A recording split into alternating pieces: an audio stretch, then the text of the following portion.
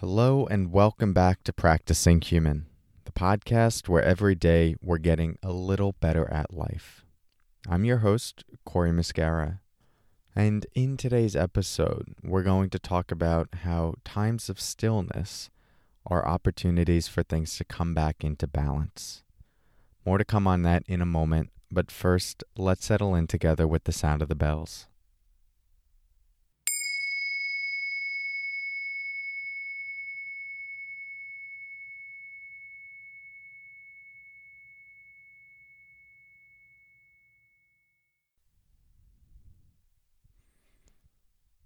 I came across this article the other day referencing a city in northern India where residents are now able to see the Himalayan mountains out in the distance.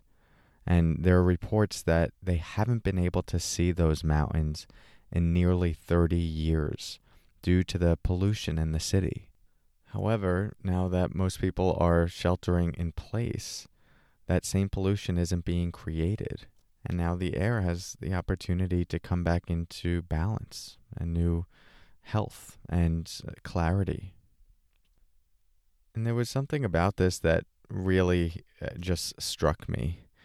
I think we're all reading a lot of news and reports these days, and it's easy to get desensitized to things or have a quick emotional hit from something and then continue to scroll on.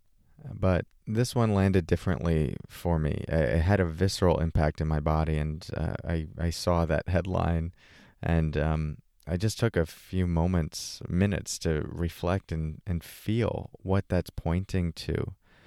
It made me think of a snow globe and how, when you shake a snow globe, the snow is all around. It's kind of pretty, but it's also cluttered and distracted, and you place a snow globe down. Over the course of time, usually about a minute, the snow will settle and it will restore to its usual clarity. But in order to get that, it needs stillness. It needs to no longer be agitated. And I think what struck me about this headline of what's happening in India, and who knows, with news these days, there could be another article that came out that says like that was fake or something. But whatever, what this is pointing to seems to be a truth for human beings and the earth and nature itself, which is that when you shake something, when you agitate it, when you disturb it, things get thrown out of alignment, out of balance. And that's okay. Everything's going to get thrown off balance at one time or another. But it needs a period of stillness, of ease, of ceasing to create that disturbance for things to come back into balance. But there's so much going on in our world right now where we're just shaking everything, disturbing the ecosystem, the environment, our own circadian rhythms and natural intuition of how we should live and how much we should work or how much we shouldn't work.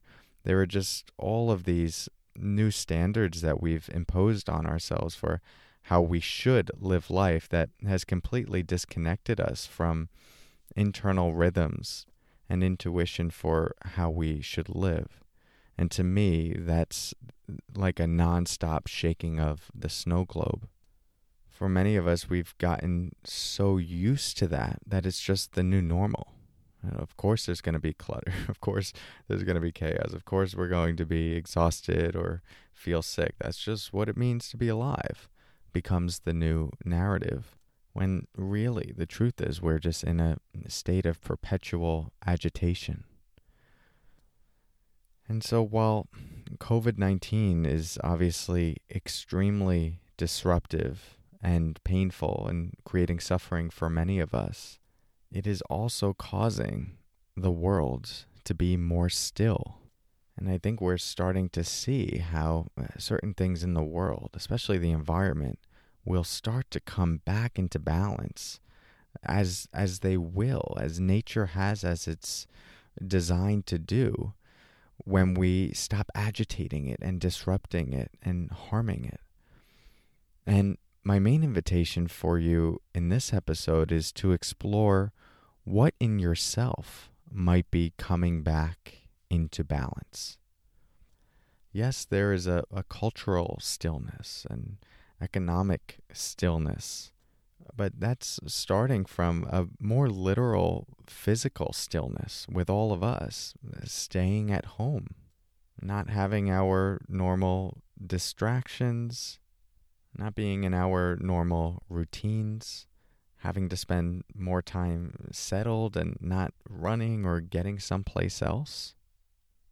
This can obviously be uncomfortable in the same way that a meditation practice can be uncomfortable the first time we sit down and be still. We're feeling the momentum of our life that sometimes is like 30, 40 years built up, and then we just stop. And it's a restlessness in the body. But once that starts to pass, the waves in the ocean, and we settle in a little more deeply and drop into stillness, we reconnect to ourselves in quite a profound way. Our own intuitions, our bodies, our sensations, our joys, our pains, our pleasures, what we feel, what we want to do, all of these things that we get disconnected from when we're just so caught up in the momentum and the agitation of our lives. So I really want this time to be an invitation for all of us. At the level of the collective, this is happening whether we want it to or not. But on an individual level, you can really use this as an opportunity. Pay more attention to what's shifting within you. And when you feel an excess of energy, like fear is energy or restlessness is an energy, instead of immediately trying to run from that or cover that up or distract yourself from it, meet it. Let it be pacified with presence. Let it pass, let it integrate, and let yourself come back into balance. It may be the greatest gift you can give yourself.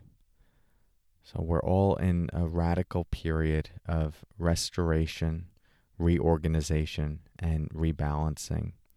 And I think if we embrace that, we'll be the better for it on the other side. So thank you for your practice. I'm with you, and I'll talk to you soon. Until next time, take care.